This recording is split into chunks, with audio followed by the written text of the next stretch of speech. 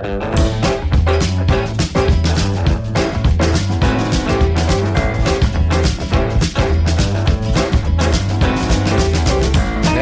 welcome to another episode of Papa Bear Hikes.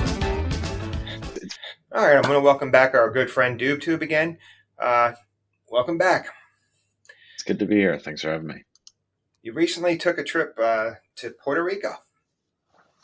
Yeah. Could you tell us where exactly in Puerto Rico you went? Yeah, so I was all over. I flew into San Juan, as most people do, from New York, and didn't stay in San Juan long. I think the first night we went to Luquillo, which is maybe an hour and a half, 2 hour drive from San Juan. We also went to Ponce, and all around really, but mostly like the jungles and the mountains. Stayed at a really cool lake spot out near Ponce too. But crazy switchback roads, like really, really wild driving, even for someone who's into wilder driving. Well, the obvious question I'm going to ask you is, did you get a chance to do any hiking while you were in Puerto Rico? I sure did. But man, is it way different than anything we do in the northeast of the U.S. or the continental U.S. That's one of the reasons I really like visiting Puerto Rico too, is you're still within the United States, so it has like that. You kind of know what you're going to get. You know, like there's not like someone that's going to like pull you over like a Federale in Mexico and shake you down. You know, like it's definitely a lot more like the United States. Did you find any language barrier at all while you were down there, or were they? Most people speak English to some degree, but also, you know, I speak some Spanish. I think having some Spanish is good to have, but you're gonna eventually find somebody who speaks English. It's just not everywhere that everybody speaks that all the time. About the hiking, though, sorry, I got on a tangent there, but Okay, it was good information. The gradient change is way different. You know, like these sorts of like tropical island mountains. Like I don't know what geological forces form them. I don't know if there's a volcano near there, but it's just so steep, and it's like the jungle is so dense. Like the underbrush in the northeast, you know, is like it can be pretty thick. But I think about people who first arrived in Puerto Rico and places like that, and think, how did anyone walk into the island? It's like a wall, you know. It's just mind Did you get blowing. to experience any interesting wildlife encounters, or see anything Yeah. you don't get to see in the Northeast? You know what's interesting is at night, the coqui frogs. It's like their national frog, and it's their national noise. Or like people think it's very intrinsic. The sound of this frog at night, it's deafening.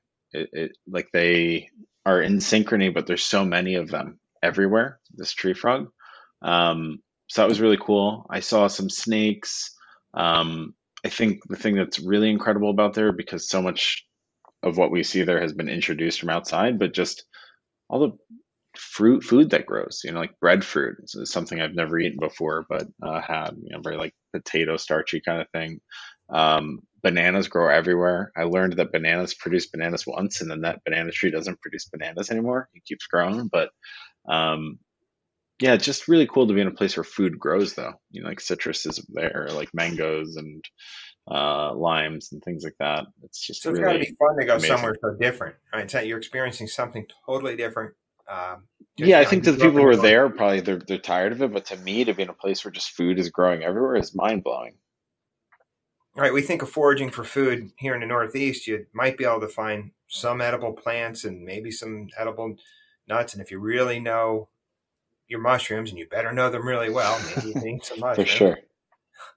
And that's the funny thing too, is I was looking on a lot of our hikes for mushrooms, and I saw them. Another thing that I thought was interesting is just that like snails look way different. They're snails like our snails in the Northeast growing up, like they have like a sort of squat shell. These are like really large and circular. But yeah, also obviously there's tons of insects, and I got bit by a spider in one of my Airbnbs. Some of the places you sleep, you need to have a mosquito net, so it's different. It's also really different getting, I didn't do any true camping. I did hiking and staying on some farms that were pretty rustic. But the power grid is really tough there, and Wi-Fi is also tough. Even in places that say they have Wi-Fi, you're not necessarily uh, going to have really great coverage. But I think Would you that's the say same here they're in the still recovering U.S. from the hurricane that hit them a couple of years ago?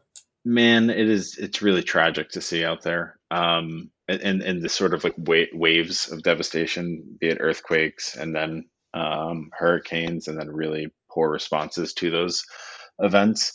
The people are super resilient, but there's a ton of places where you're just like, it's kind of like going to New Orleans after Katrina years later. Like, what's going on here? So yeah, they're definitely feeling it. And from what I've heard from locals, they're seeing a lot of population either leave Puerto Rico for the mainland or, um, move towards the cities. How did they seem to feel? Or maybe you didn't pick up on anything. Was there? Did you get any sense of how they felt towards mainland or U.S. citizens? So it's really interesting. I mean, so my birthday is on the 4th of November, and election day was November 3rd. So I thought I was going there at a really great time because the national election, Puerto Rico doesn't vote in presidential elections. So I thought, well, maybe things will be like a little quieter. There was actually this huge measure on the ballot down there, though, about becoming a state or not. Um, and people were really animated and really about it. I didn't hear a consensus one way or the other. I think the votes speak to a pretty close, tie between people wanting to stay in or to become a state or just stay as they currently are in relation to the United States. But yeah, there's definitely a lot of consciousness of that, and it was a very like timely. I wondered, like, just like you asked, how do people feel about being in the United States, or do they want to be a state? But the election had a referendum just about that. How would you? What would you say about the way you were treated? Because you're obviously from the mainland United States. Did you feel you were welcomed, or? Yeah, so it's funny. My partner speaks Spanish, and so a lot of times I think and she doesn't dress like in a particularly like New York way. I feel like everyone knew to speak English to me. I don't know what it is about my mannerisms, but I think a lot of folks knew that I wasn't from there. Um, but people are really nice. I think also right now too, you're seeing a lot of kindness to tourists everywhere because there's not much tourism. Even though the places I went to in Puerto Rico weren't like the most touristy for, like where the cruise ships go or anything like that. I think everybody in Puerto Rico or an island country like that sees some sort of lift to their economy from tourism. So I think that there's a real deep appreciation for when people are there, and especially if they're being respectful. Like, I was wearing my mask everywhere I went, and trying to keep a healthy distance, but I sensed a lot of gratitude from people, my Airbnb hosts included. And would you have any advice for anyone who wants to travel to Puerto Rico in search of an outdoor experience? Yeah, for sure.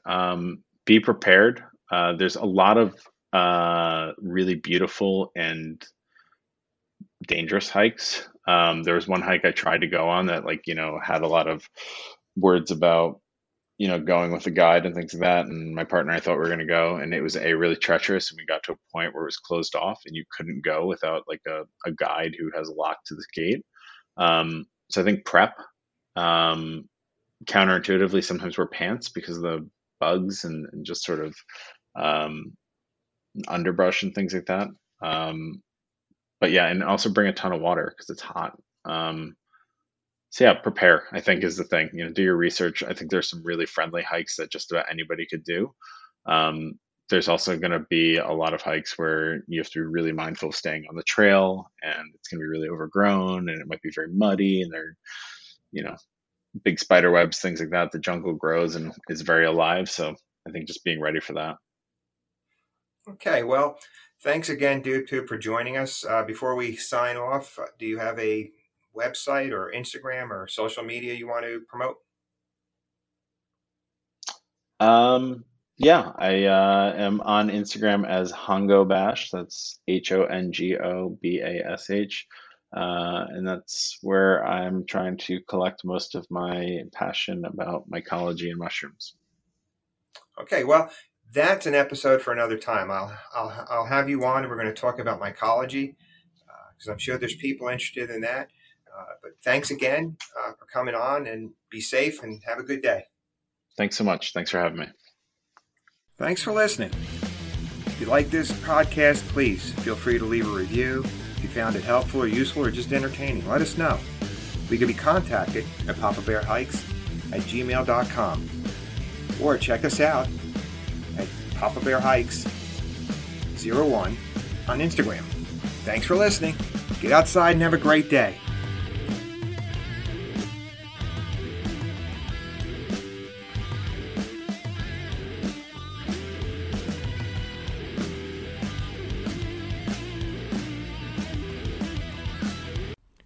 This episode of Papa Bear Hikes has been brought to you by Avalon Publicity.